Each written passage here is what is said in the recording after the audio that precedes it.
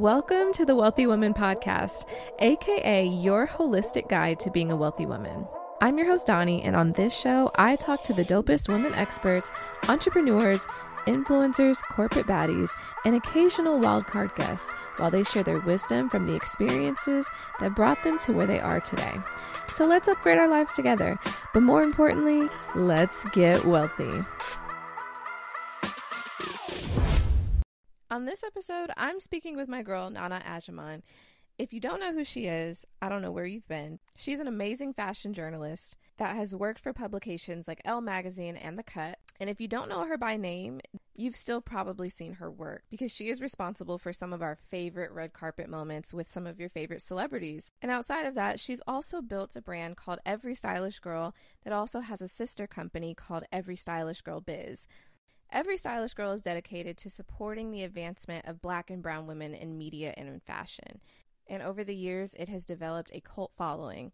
And one of the main things they are known for is their Sip and Slay events because they are top tier. If you've never been to one, she has one coming up in New York, so make sure you grab your tickets, which we are going to discuss that more in this interview. And we also get into how she got into journalism and what it's been like growing her career, as well as how she built this brand, Every Stylish Girl. There are so many great takeaways in this interview, so I really hope you enjoy it. Now, without further ado, let's get into the episode.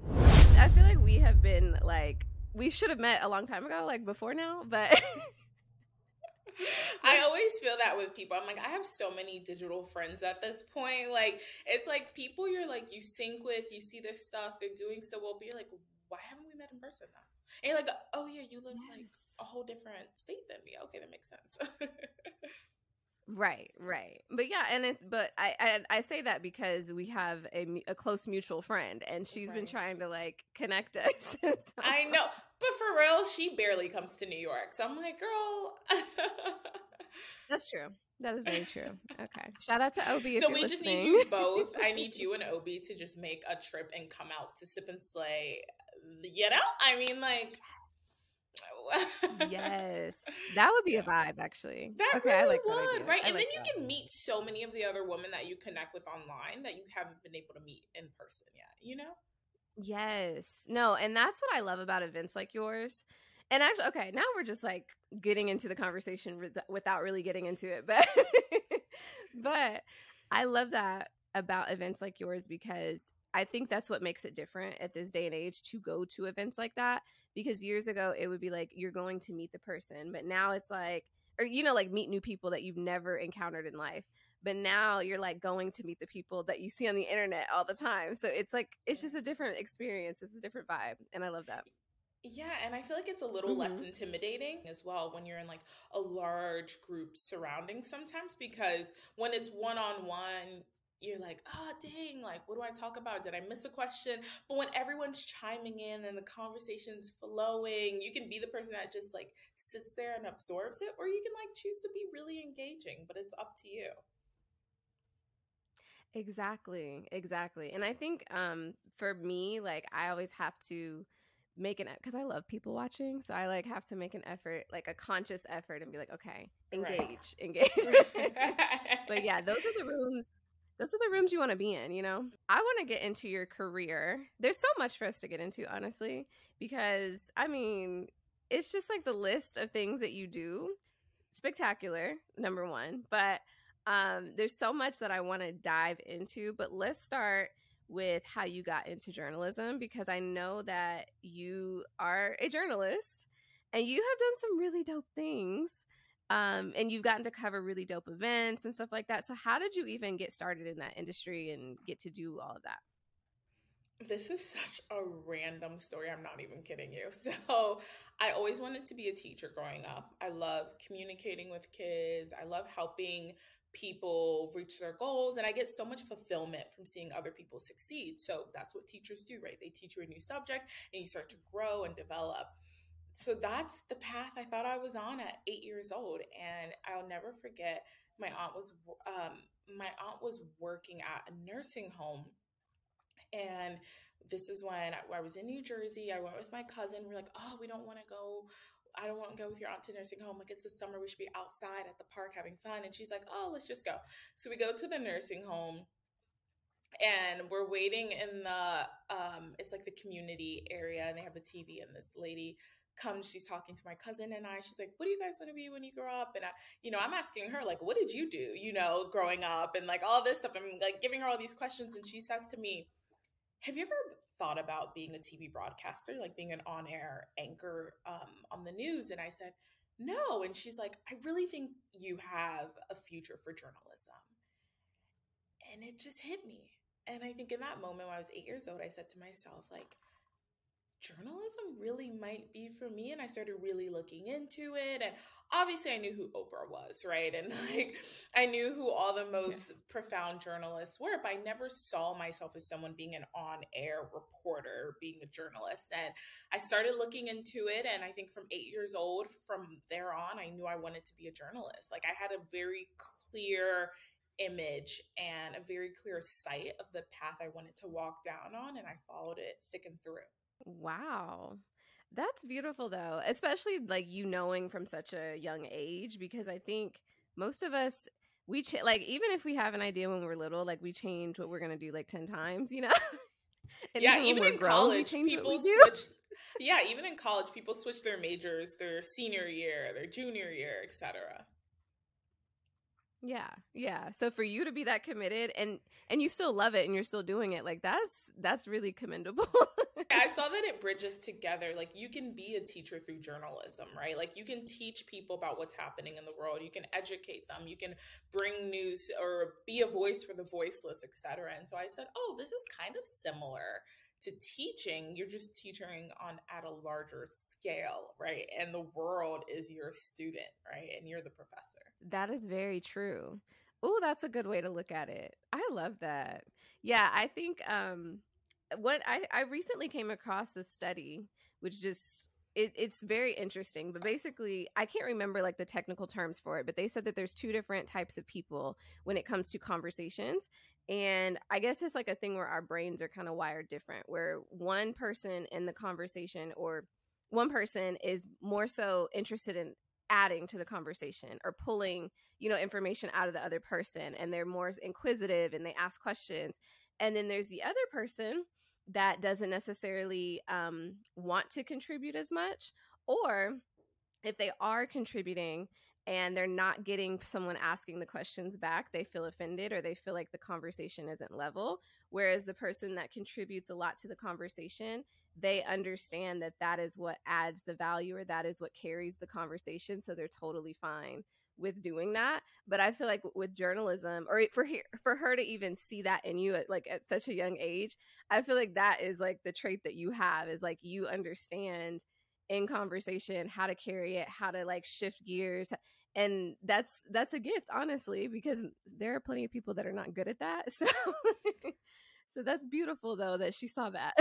Yeah, and I think because I've lived so many places growing up, from Ghana to New York to New Jersey to Ohio to DC, I really know how to communicate with a plethora of people, right? So, like, we're talking Billy from Billy Bop, Pickerington, Ohio, middle of nowhere, to someone from the Upper East Side in New York City that's never crossed over to Brooklyn before. Then we're talking Newark, New Jersey, where it's an extremely urban city area. Like I really know how to communicate through a spectrum. And so I think that also made me stand out to be like, I love asking people questions. I want to know how you got here. I want to know how your background differs from the person I met in Ohio to the person I met in Ghana, right? And so I've always been so intrigued and so interested in other people's cultures and stories. And it probably comes from the fact that I've lived so many places, and my culture just really is so wide and it's so diverse. So how did you decide what type of journalism you were going to do? Oh, yeah, this is an easy one. I would say my mother is such a huge fashionista. She was always dressed to perfection, whether it was matching her pearl necklace with her pearl earrings, or having the purse to match your shoes as a rule. Like she was always dressed to the T. One of her first jobs in America was working at Bloomingdale's. So she would style my brother, my father, and I all in like Bloomingdale's clothing all the time. And so she's always been such a great example of like seeing what someone in fashion truly, seeing someone who's so passionate about fashion dresses like.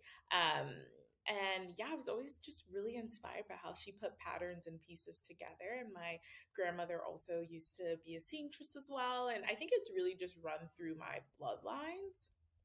And it was really easy for me to pick, okay, well, I know I want to be in journalism, but I really, really like fashion. And at this point, when I'd made that choice, I've done it all. Like, I thought I wanted to be on BBC News or work for CNN and be a hard news reporter. But when I took a step back and realized this is kind of depressing, like the news in general is a pretty depressing place, I didn't want to spend the rest of my life doing that. And that's when I realized, oh, yeah, you can make an income from talking about fashion and talking about beauty and, most importantly, talking about women's issues. I totally agree. The news is honestly so depressing. And I get it. Like, we need to keep up with the news. And I know people get irritated with millennials because we don't like to watch the news. But I think that, like, if you were to pick that career, your life would probably, like, like, imagine going to work every day and having to talk about tragedies. Like, that is just depressing. So yeah, I feel you, girl. In school, when I was younger, I used to want to work at a magazine, like a fashion magazine, and I kind of wanted to be a little journalist. So I watch you and I kind of live vicariously through you. I mean, you are living those dreams, right? You have a podcast, you're a host, you're interviewing people, you are a Yes, journalist. you're right. See, okay, y'all heard it here first. Nana said that I am a journalist. Listen, we're manifesting everything and anything that we want. So you are, right? You are a form of a Period. journalist because you're a podcaster, you're a host. Whether you want to call yourself an on air host or you want to call yourself a journalist, you are a multimedia journalist. Yes. Period. I love it. This is great. Okay, so don't feed into my delusion, okay? No, but okay, so when you started in journalism, what was like your first big break? What piece of media did you put out that made you pop? So my first ever hard news journalism internship was at CBS News for the morning show. I worked with Gail King. I fangirled so hard. I Oh, was like, step closer to Oprah. But I worked at the Washington, yeah. D.C. office. And of course, Gail is based in New York City. So I didn't get to see her in person during my internship. But the cool part about working in the Washington, D.C. bureau is that you get to report on all the news from the White House. So I had the opportunity to be at the White House during our favorite Obama time. And I was able to photograph Michelle Obama. Actually, she held a Girl Scout, it was like a Girl Scout picnic on the lawn at the White House, and I was able to photograph it. And I did not know at that time my photograph would get published on CBS News website. And that was like maybe my first 3 weeks on the internship. And so all the other interns were blown away. And this will also get you, they didn't tell me to take my camera. I was actually only supposed to go and take notes. And I said, no, I'm going to the White House for the first time. I'm going to use this moment because I loved photography. I actually started with photojournalism. I'm going to use this moment to take my camera. You never know what opportunity may come. And of course, knowing me, I was prepared for that opportunity. Snap that photo of Michelle Obama and got on CBS News. All as an intern, by the way. Wow. And I love that you took initiative because a lot of people, I think, and I get it because it's the way that we're trained, in society is like you stick to the rules and that's how you win, right? But it's like you took initiative and you thought outside the box and you thought, even if I don't use this, even if whatever, I'm going to just, roll with it. I'm going to bring my camera and I'm going to, make it better. Like, make it better than just some notes, you know what I mean, in an interview. So I love that. And I think too, it's like, it just shows how you think ahead and you think, like a little ahead of the rest. So I think that's dope. And I think anyone should be thinking in the same mindset if they're in journalism or trying to get into journalism. I think that's a really good tip for anyone that's listening. So that's dope. Okay, so fast forward, you how did you get into doing fashion journalism? How did that transition happen? Whoo, child, that's the time and a story. So, I did hard news the whole time in undergrad. And like I mentioned, I was unhappy with it. And I said, well, I'm stuck with student loans now. I'm about to graduate and I really don't want to do hard news full time.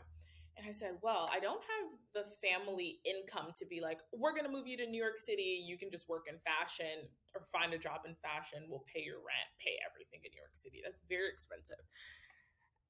And so I thought about it and I realized when I was in college, I said, well, I could go to grad school and take a loan and use my grad school loan to pay for my lifestyle in New York that I wanted, right? Which was working in fashion, working in magazines, pitching myself, etc. So I applied to only two journalism graduate schools because I knew I either wanted to work on the West Coast or I wanted to work on the East Coast between Cali or New York. And I applied to Berkeley University for the graduate school of journalism, and I applied to Columbia University for the graduate school of journalism. And I got into both programs. And of course, I went with Columbia because it's the #1 journalism program in the nation. And I used that money and that opportunity to apply to fashion media jobs. I applied to Harper's Bazaar, I applied to Vogue, I applied to Elle Magazine. And at that time, I believe Elle Magazine had the most robust internship payment program. So I went with them because they paid the most. And that's how I kind of broke into fashion media. Started at Elle, took it upon myself to tell them, hey, I think I love interviewing celebrities on red carpets. I don't know, but I think I love doing it. Can I ever have that chance if a reporter drops it or they're too busy? And they're like, no, slow it back down. You're an intern. But one day, seriously, the culture editor was just overwhelmed with stuff. And she said, wait, where's that intern that said she likes doing red carpets? And they allowed me to cover an Elle red carpet and I crushed it. So that was kind of my first moment knowing, one, there's always a yes to everything, no matter how many times people tell you no. Like I was scared. I was like, oh, I don't know how I'm going to end up in New York. I don't have the money for it. I don't know how I'm going to get into fashion. Do your research. As many no's as you get will be as many yeses that you get as well, but you have to do your research. And then 2, always be ready for that opportunity, right? Even if you're an intern, just put like speaking things into the world, putting it out there, writing it down. You never know what can manifest and what can come back to you. So I think the fact that I said my first early weeks there, hey, I want to do red carpet, they kept that in their minds. And that moment came for me. And you have to be, my brother always says, like, his proper planning will not lead to something. I forget, but it's like you always need to plan because if you don't plan properly, when that opportunity comes, it's going to be missed. Yes, absolutely. And I think what you said is so important because I want to reiterate that for people that are listening. You have to plant seeds. Sometimes it's like, no, they're not going to say yes right away. And maybe they don't need it right at this moment. But the fact that you even went to your boss and was like, hey, I don't know if this is an option, but this is something I would really love to do. It came right back around when they actually needed it, because there will always be a time where someone needs something that they don't need right in that moment that you can offer, that you can do.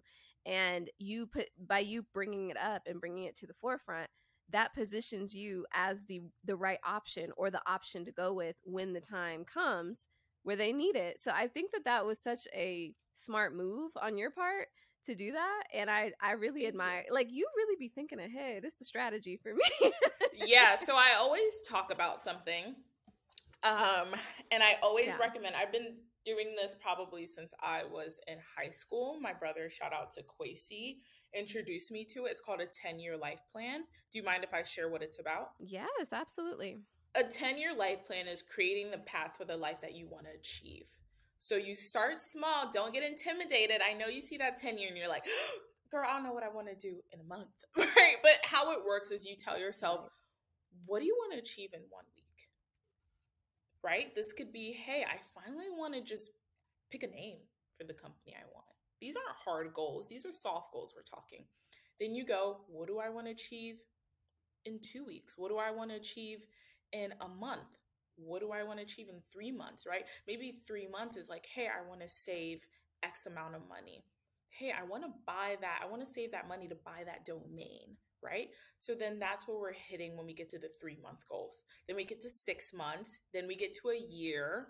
Then we do 2-year goals, 3-year goals. 5-year goals is like, okay, I want my first house. I want to buy a car.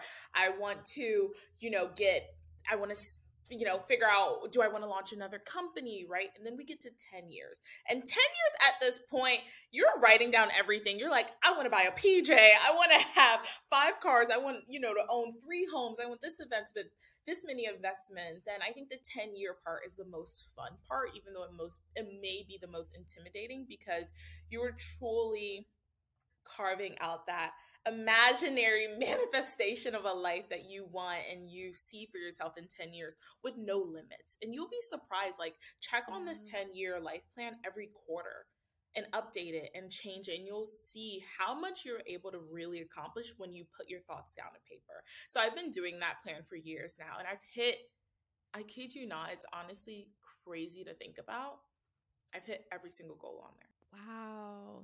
Yeah, I think a lot of people have a hard time figuring out how to achieve their goals, and a lot of people don't see consistency in them hitting their goals. So thank you for breaking that strategy down. I think that's going Yeah, to of be really helpful course. for people. And it makes it tangible. It makes it, like more step by step. So I love that. Yeah. Yeah, and I think too that's commendable that you've hit all those goals. Like that really shows how good you are at sticking to the plan and following through and like really, like seeing things through but also having clear vision. That's beautiful. Yeah, and I think the reason why the 1 week to, few months is because those are your smaller goals that help you lead up to that major 5 to 10 year point. And then you get there and you're like, whoa, whoa, whoa. I didn't even realize I've been working towards it this whole time. But because I put in those small steps in place, they're much more attainable down the line, right? So it's like, don't ever be intimidated by that goal you want. Just take a few steps backwards and figure out, what do you need to do every day to get you closer to that. That's so good. That is so good. Okay, so shifting gears a little bit. Um, of course, fast forward to now in your career, Yes. you've been doing all kinds of amazing journalism, and recently you actually interviewed celebrities on the red carpet at the Met Gala for Essence, right? Yes, I And did. that yeah, that is one of the coolest things.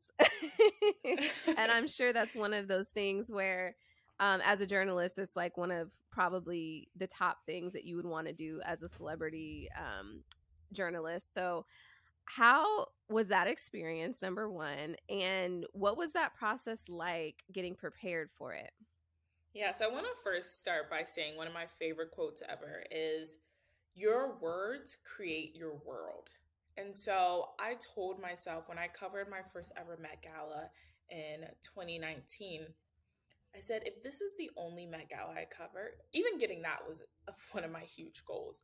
I was like, it's fine. At least I could say I've covered one Met Gala. Then something hit me about 2 years ago, and I was like, I want to get back on that carpet again.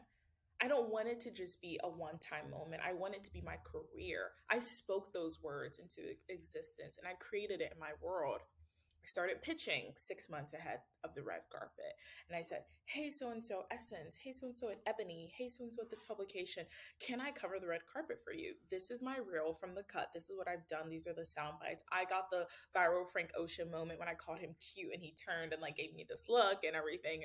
I got the Michael B. Jordan moment. I got the Cardi B moment, and like, put me on this red carpet. And there's also just not enough representation on those red carpets. And so I remember Essence and Ebony both got back to me the same day and said, we want you to do this. Like, would you do it for us? And, my number one publication was Essence. So I decided to go with Essence, but it was such an honor because once again, I was prepared for that opportunity, right? So when I was getting all these viral moments on that carpet, whether it was with Tiana Taylor or Gabrielle Union or Dwayne Wade, etc., like I was ready for those. I had properly plan for those moments. And so it was truly an honor. People always say, Nana, you talk to celebrities like you've known them for years. And I'm like, to me, they're just regular people. And I think they give you the best sound bites when you can really kiki with them, when you make them feel like, come on, sis, you at home when you talking to me, right? And then that is also the environment that Essence brings to these celebrities, right? To specifically these Black prominent individuals is,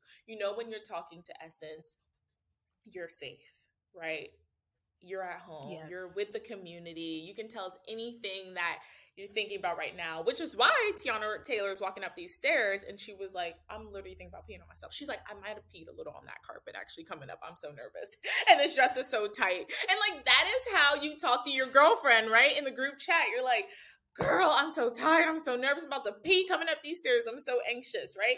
And like, those are the sound bites we want. Those are the feelings we want. We want people to feel so comfortable in that moment with us. So it was really one of a kind moments. Like I talked to like all my favorite people in the world, and I'm forever grateful for Essence for giving me that mic and giving me that moment. That is so dope. Okay, and like you said, you are really good at getting those viral moments and getting those sound bites out of, you know, whoever you're interviewing. So at your like while you've done interviews for The Cut, what has been your strategy behind that? Or is there a strategy in getting people, you know, to get comfortable with you in those short few seconds that you have with them? Like, how are you getting them to like interact with you like that?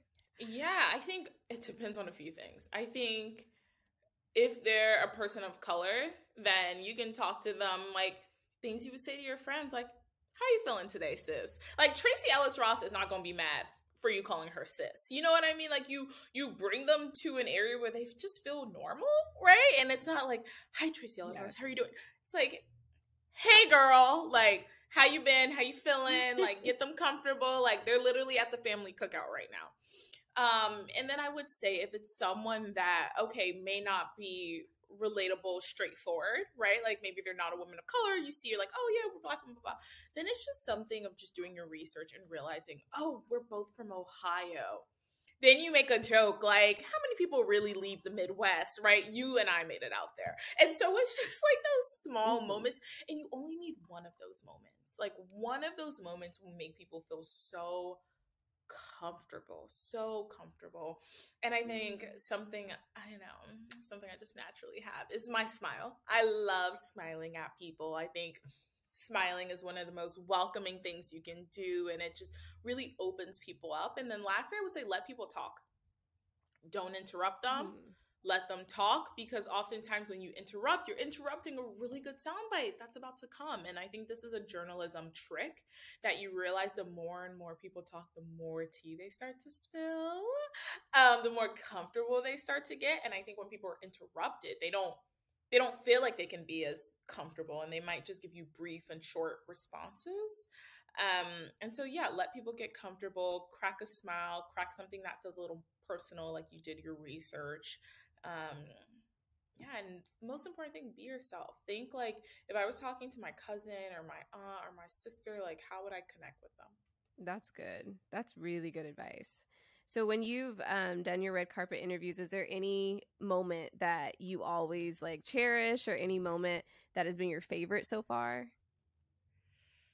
Ah, you know what?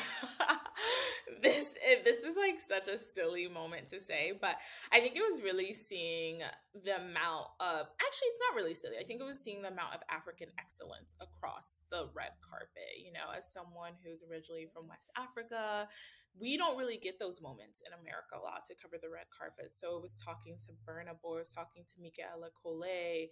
I think it was talking to Skepta, it was talking to Stormzy. Like those type of moments I think hit home for me. And it was so surreal to see us taking over in this space and being a part of this fashion, this huge fashion moment. So yeah, I would definitely say I fangirled a little when I was talking to Berna Skepta. I think one of everyone's favorite moments, I don't know if it's necessarily mine, was when I was interviewing Usher and he was like, he asked me if I love him. And I was like, ooh, hold up, what are we talking right now? You know? So it got a little spicy there. Right. You trying to be my man? Right. And so there's so many funny things that happen at the Met Gala, down to like, you know, an NFL player asking me, like, you know, calling me beautiful after, and like trying to like be like, you know, what we doing after this? Like, it's just like it's so many funny moments that happen when you're on that Met Gala that you don't even realize is going to happen. So I would say, yeah, seeing that African excellence, but then just like kikiing, having those flirty moments with those celebrities, always, they're so funny because they catch me off guard, because I'm like, Oh, we're doing that here? So, yeah. Mhm. That's adorable. I know. It's I just, love it's that. so entertaining. It's so, so entertaining. One of the scariest nights of my life, most entertaining, most anxiety driven, but has one of the best, beautiful results I've ever experienced. I'm sure it's very rewarding, and Yeah. you have probably some amazing memories that you will remember for the rest of your life. So Yeah. that's really, I think that's always beautiful when your work is something that, like something that you can brag about, but more so just Right. something where you have so many great memories. Like this is Right. stuff that people wish they could do, rooms that Mm. people wish they could be in. And so to be able to tell those stories and have those memories, I'm sure that's like so precious, and it's dope. I'm sure it makes your whole career worth it and very rewarding. It just allows me to realize that I'm living in my purpose, and I'm a strong believer of having a purpose driven life. So to have me walking in that purpose, living Yes. that purpose through the work that I do with Every Stylish Girl, but then through my journalism work as well, is really those accomplishments that make me feel really, yeah, rewarded and give me a reason to wake up every day and get to work and work all night, etc. Yes, absolutely. And speaking of Every Stylish Girl, so you have, of course, made such a name for yourself in journalism, and we all respect your work. But you recently, within the last few years, you decided to branch out and kind of, build your own personal brand and also start Every Stylish Girl. So, what made you do that? Where did that idea come from, and what made you branch out and begin building this? So I launched Every Stylish Girl my senior year in college, and I noticed that there was a dearth of Black publications specifically for Gen Z and millennial women. So I wanted to fill that. I want to fill that space. And so I said, well, why don't we launch first as an Instagram blog where we're just interviewing women of color doing amazing things, whether they're doctors, whether they're scientists, whether they're fashion designers or editors. I just want cool Black women in high places, and I want them to share their stories and their secrets to success so I can inspire, the young women in my college and my high school, so also chase those dreams and not feel obligated to do something that they're not really passionate about. And so that's kind of how we started. I had my camera. I'd walk around Washington D.C. and I would just photograph stylish Black women, ask them, "Hey, what do you do? How did you get inspired to do this job?" And then once I moved to New York City a year later, then it grew into, okay, we want more than just an Instagram. We want to meet these women in person. So we launched an in-person experience, which is like our flagship event called Sip and Slay, which is an event specifically for women in entrepreneurship, fashion, and beauty who are trying to break barriers, but not only that, build their brands, build their businesses successfully. And so I think for me, it came really naturally, right? Like it just came out of listening to my friends and them being like, dang, we need this space. We don't feel like we have this space. And yes, we had Essence at that time. Yes, we had Ebony, but I really felt like those were publications for my aunts, right? At that time, I didn't really feel like they were for college Nana, which is nothing Yes. bad. It just showed like that wasn't there at that time, in 2016. Now there's so many different outlets that do appeal to Gen Z millennial women, but in 2016 when I launched Every Stylish Girl, there really weren't that many of them, if any at all, for specifically for Black women and women of color. And so when Yeah. we naturally transitioned to an event space, I think that's when we hit the mark and we were like, oh, this is what people needed. This is what women of color needed. We needed to meet in real life to realize that, the business I've been wanting to start for my podcast, it was just missing a business partner. And I found that business partner at Sip and Slay. Now I can launch that business. Oh, the idea that I have is there. It was just missing the income. And I've met an investor at Sip and Slay and I can get that business going, right? So like we're filling the pieces to your puzzle through our events. We're giving you that knowledge, that connection, that empowerment that you've been needing to launch your business, take it to the next level, quit that job, ask for that promotion, right? All of those things and above through a 5-hour conference. Literally, someone was like, Hmm. going to this conference 5 hours saved me from buying 10 books about self-help, education, business, entrepreneurship, etc. So this is kind of the space that we're providing for women and it feels so good. No, that's amazing. And I think that what you're doing, like you said, it really is filling a void because I'll say yes, there are, plenty of women conferences and women events and things like that. But to create a space where women of color feel safe to be themselves and also get like the connection that you're talking about, get the resources, the information, and just have those light bulb moments. I think that that is invaluable.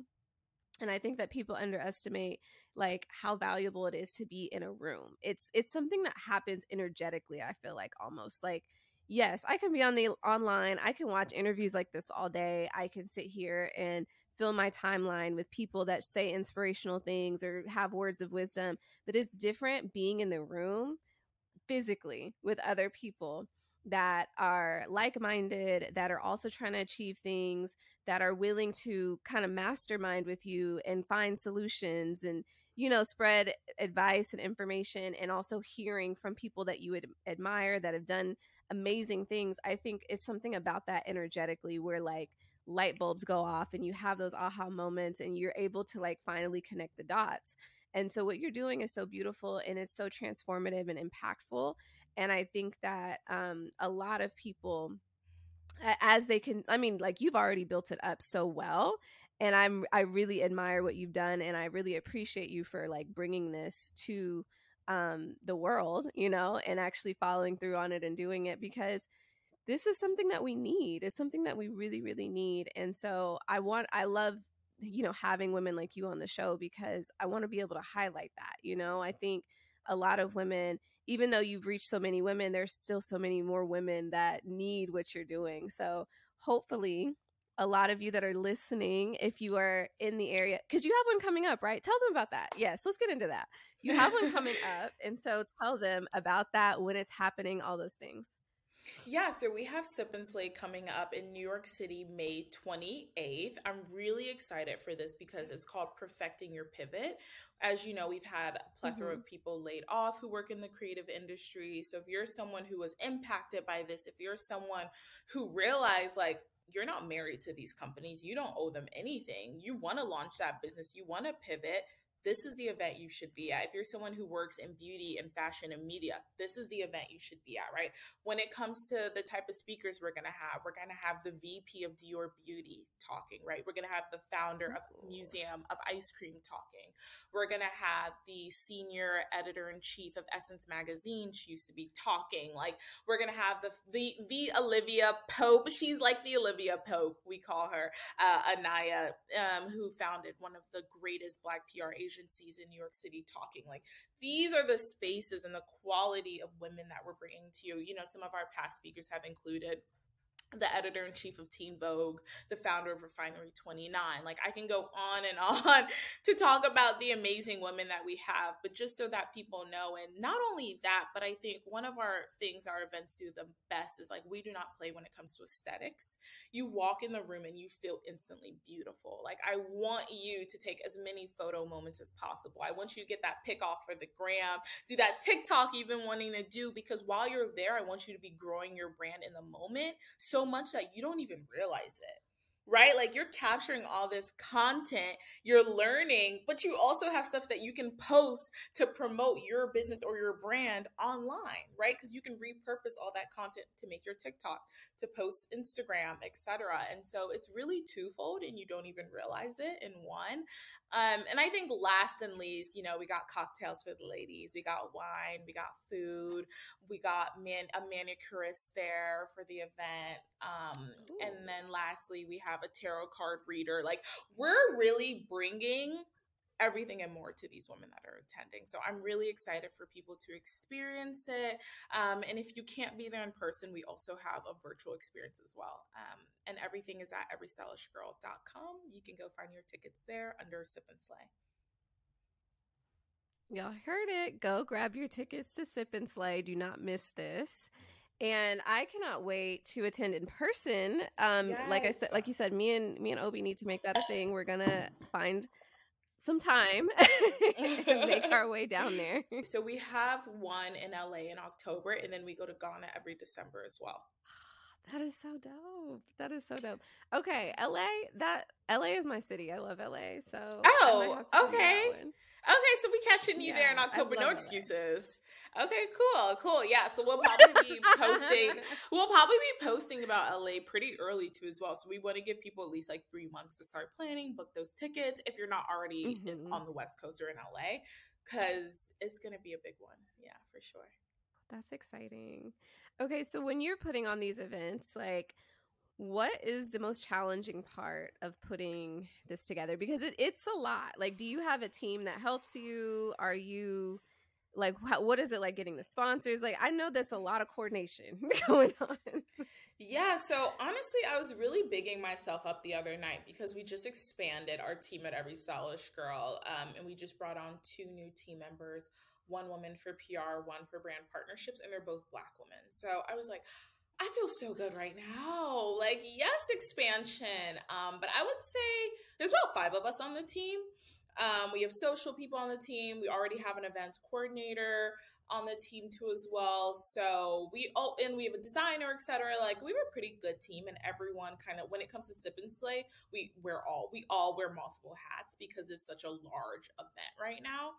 Sorry, it's such a large event and it's growing so much right now too as well. And so we kind of all do different things when it comes to Sip and Slay. But yeah, it takes a team for sure. It takes a team. It takes a lot of gumption. It takes me praying every night. It takes a lot. Like there's definitely times where I'm like, wow, I'm doing so much right now. But seeing the response that I get from the event, seeing the reactions I get from the event, like I'm like, this is so worth it. But yeah, it takes really a village to put together a Sip and Slay child because woo, I don't even know where to start. I would say the most difficult part about the event is brand partnerships. I think it's asking people for money. And the reason why this is Yeah. the most difficult part is because a lot of companies have budgets already set and allocated for what they want to do, right? And we're seeing a lot of companies now investing a lot of budget into brand trips. So they're asking themselves, why pay for your event if I could just pay and send 5 girls to Italy for my brand and promote it a whole weekend? And I'm telling them, well, how else can you reach 600 women of color in one space, right? So you really need to show them what your added value is plus more. And that's a difficult thing to do. The reason why I think I'm able to have done it so successfully is that I have my own personal brand that I've developed, and I stay close with those companies that I've worked with, and I let them know, hey, just so you know, this is what I'm creating. It's a conference for Black women. If you want to support me, I would love you if you can also support my conference. And I think that's been really meaningful and impactful along the way as well. So sorry. Give me 1 second. If I Give me 1 second. No, it's Someone's okay. delivering like a huge table to me, and I just want to make sure everything is okay. You never know what craziness is going to happen in the midst of it. Like this is literally my life. It's like I got 25 wine packages just delivered to me, and they need my signature downstairs. Literally got 25 packages delivered to me right now. So yeah, this is my life. This Oh is a my gosh. craziness. Everything's delivered to my house. Like you guys are really getting to see like this is the craziness of it all when you want to run an event. And I'm like every day I wake up and I'm like running events is the most underrated. It's the most difficult thing in the world, and I don't think people realize that enough. And I Oh, really without a doubt. yeah, it is very hard. Like it is a lot of hard work and a million no's. Yeah. So, Yeah. but we prevail. Yeah, absolutely. Yeah, no, and that was a reason I asked you about the whole sponsorship thing because I know that I mean, I've done events for years and stuff. I haven't done any recently, but I remember that when I was doing them, that was always the thing. It's like you got to plan out, like you got to pitch them a long time in advance and hope that they're going to actually give you the money because they might have figured out some other way to allocate that money and they think they're getting a better value somewhere else. So with at the moment, like are you guys planning out these events like a year in advance or like how far out do you plan out your events? Yeah, so because we kind of know what city we're going to go to every year, it's just a matter of fact of just following up with the venue and making sure, hey, you're available, etc. And then I would say with everything else, we give that 8 weeks. So whether it's pitching the speakers, whether it's the theme of the event, whether it's getting, partnerships, at least give yourself 8 weeks in advance to do all of that. But the first thing you want to do is figure out Mm-hmm. what your tour schedule is. And because we already know our tour is New York and Ghana every single year, we kind of stick with that. LA is a wild card. We did that. I think last time we did LA was 2019. We haven't been back since because of COVID. And so I want to play with it. I want to see how much the girls really love us in LA, see what the vibe is giving out in LA. But I think for us, our biggest cities are always going to be New York City and Ghana. Love that. Okay.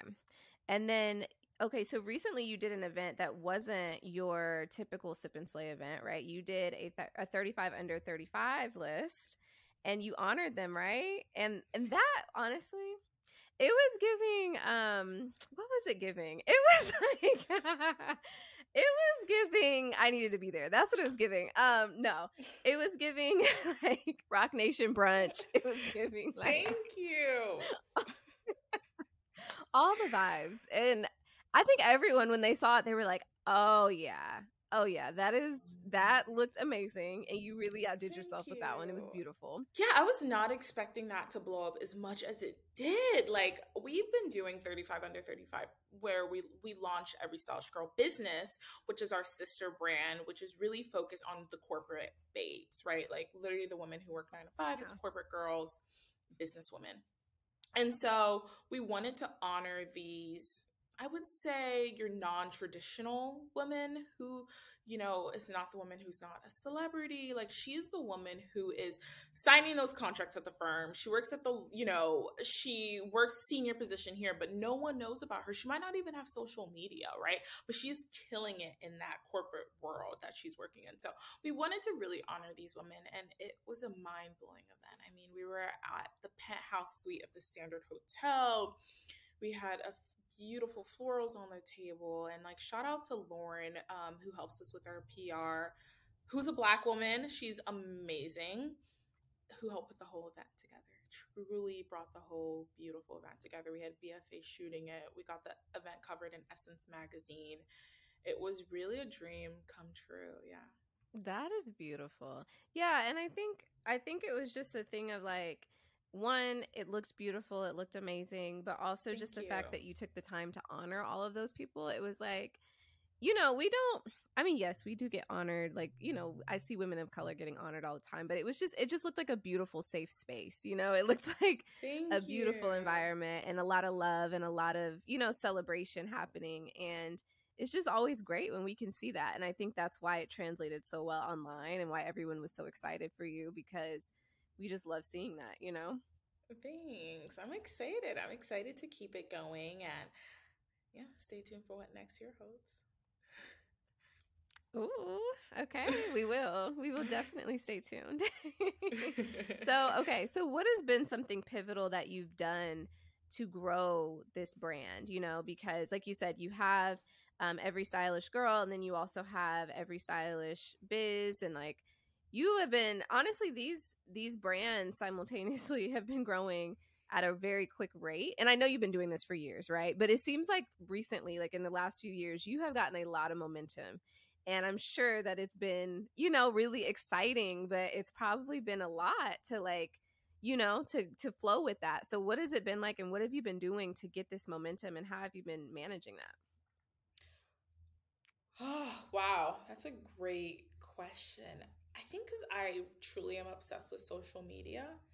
I live Mm-hmm. on social media. So I'm constantly thinking of new strategies, new things we could do differently, how we can pivot. We're constantly, if you notice, if you actually look through the Every Stylish Girl Instagram, I don't know how much time y'all got, but if you want to scroll through 5 years, we have changed so much. We used to do a color grid on our Instagram. That means Oh, every 3 rows was the same color. So we used to literally do all yellow. Do you remember back in the day where people used to have a color grid on their Instagram? It was like, I'm only posting oh yellow yes. photos, only red, only.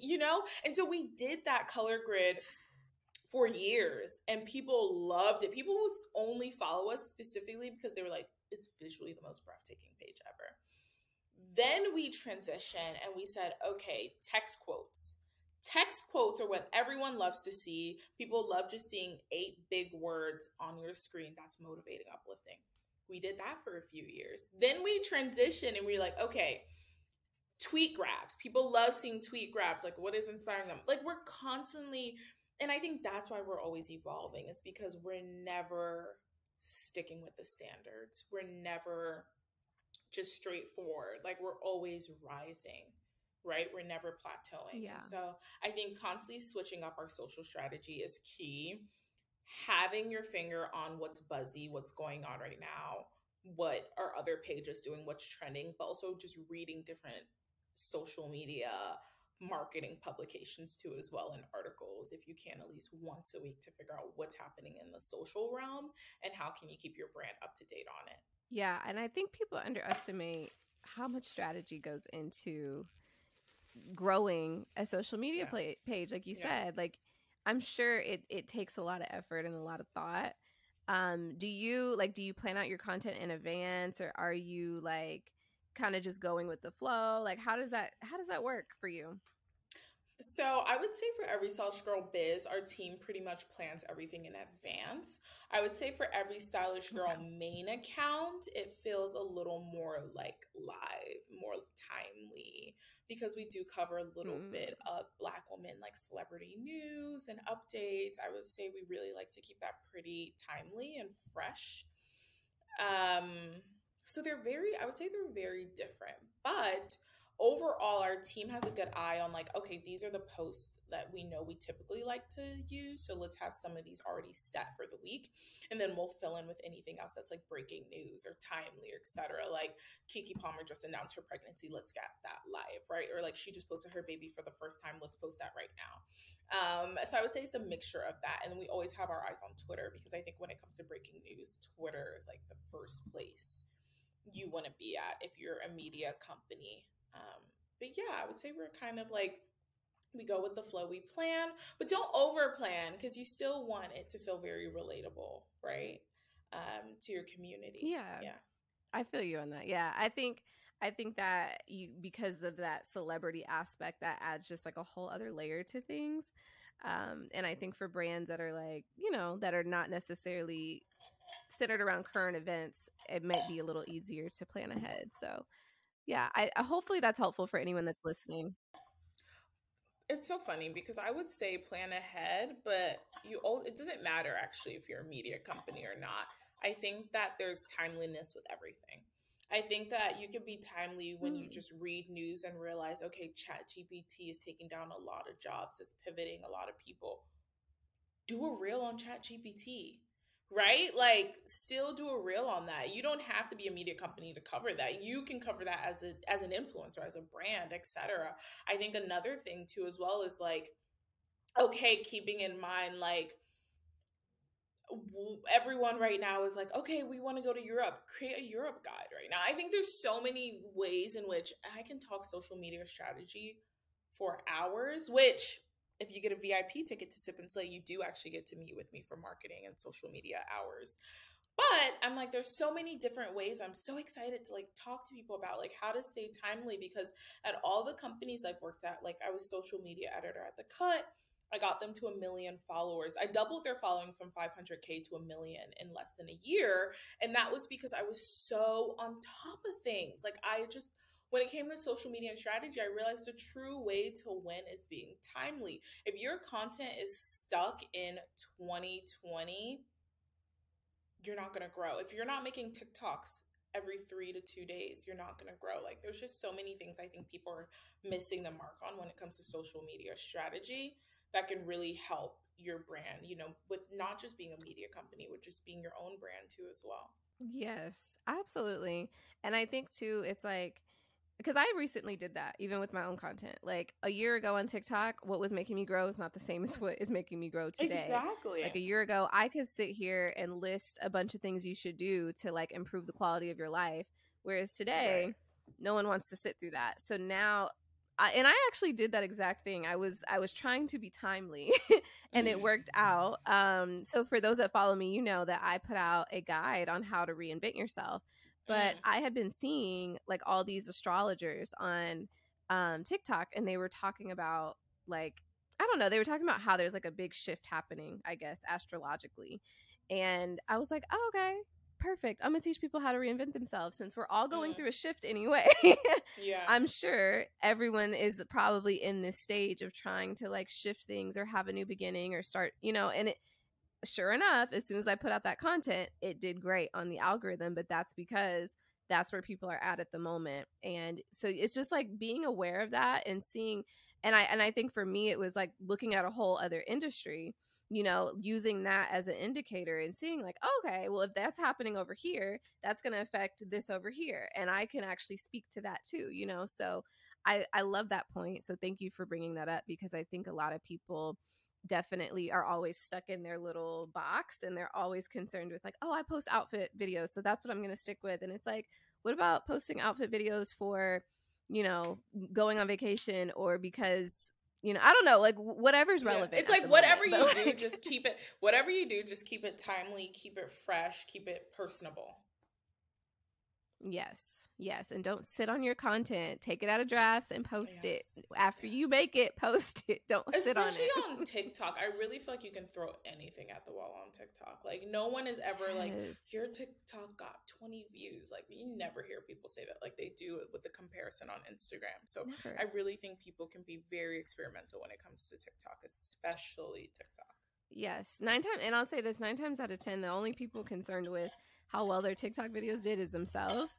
But even brands, because I know a lot of people that are trying to be content creators, they are concerned with, if brands come to my page, are they going to be, looking funny because one video did really well and then the other didn't? People know how TikTok works. They know. So they're not, and also too with the algorithm right now, it could just take a minute for your video to pick up. So like, don't be, Exactly. discouraged by that, or don't feel like it's going to hinder you from getting more business or getting more brand deals or whatever. Like, just try things. Just put your content up. Shoot your shot. Exactly. So, okay. So, moving forward, where do you see Sip and Slay going? Where do you see Every Stylish Girl going? Like, what is the plan, girl? As much as you could tell me. Yeah, so I think one of our biggest goals was being we're one of the only Black women global conferences right now for women in fashion and media. So we hit that. That was a huge goal, going to Ghana and succeeding. And I think for us, our next goal is like, we just want every single woman of color in beauty and fashion to know about this event. Like, we want to scale the event. We want to have, 1,000 women there, 2,000 women there, 5,000 women there. So I think our next goal is really scaling the community for Sip and Slay and letting women know how life changing this really can be for your career. So scale is one of our biggest goals. And then I think for my personal brand, I think I just want to grow more as a businesswoman, whether that means going back to school to re educate myself in some ways, to be able to develop new ventures or new business ideas I have in mind. Like, I always want to keep educating myself. I don't think I don't know anything right now. I honestly am always like, I'm a child, teach me everything from the beginning so I can continue to grow. So yeah, I want to scale myself, my personal goals, and my company goals. That's dope. That's exciting, and I cannot wait to see you do all of that, because Thank you. I honestly, I've loved watching you over the years, and so I know anything that you say you're gonna do, like, it's gonna happen, and I cannot wait. I can't wait to continue supporting. Thank you. And I can't wait for you to experience your first ever Sip and Slay in LA, hopefully. Yes. No, that honestly, like, as you were talking about it, I was like, why have I not gone yet? This is crazy. So yeah, I need to go. You will. You will. We're going to change that real soon. Yes, absolutely. Okay, so I always ask everyone that comes on the show this question. So of course I'm going to ask you as well. What does it mean to you to be a wealthy woman? mm. I'm going to say being a wealthy woman, being fulfilled, right? And having my cup Mm. overflowing. That means within my love life. That means within my career. That means within my bank account. That means within my education. That means with my businesses, the people around me, and not just my cup overflowing. I think everyone I touch, I want their cups to overflow. I've never been about me. I've always been about how can I uplift those around me, because that's how I feel wealthy. Making other people success, making other people wealthy is what gives me wealth. Oh, that was good. I love that. Yes. Thank you. Thank you so much. This was so much fun. This was great. Thank you so much for being on. I love your podcast. I was saying, like, it's truly an honor. I think you really are gifted when it comes to interviews. I think Oh, thank you. yeah, I think God really blessed you with this and showed you, like, this is the path you need to go down on, because you're truly talented. That means a lot coming from you. So thank you. No, honestly, doing this interview, I was nervous. I was like, how am I going to interview somebody that is a professional interviewer? No, you nailed it, sis. You made me feel at home. You made me feel so comfortable. And what did I say? That's the success to a great interview, right? Just making me feel like I'm at the family cookout. You're right. You're right. Okay, well, good. If I made you do that, then good. Like, I'm going to pat myself on the back. Yes. But yes, this was great. So where can people find you? How can we stay up to date with what you're doing and all of your events and all of that, just in case anyone wants to, stay in touch with you? Of course. So you can follow Every Stylish Girl on Instagram and Every Stylish Girl Biz as well. It's spelled exactly how it's pronounced. And then you can, if you want to follow me in my crazy lifestyle, y'all, I don't know, I might be posting whatever, who knows what. But if you want to follow the day in the life of a CEO and founder, you can follow me at It's Really Nana, which is just It's Really and then Nana's Nana. Yay. Yes. And I love your personal Instagram. You were like such a vibe. Okay, so go follow all of that, like she said. Thank you. Thank you so much.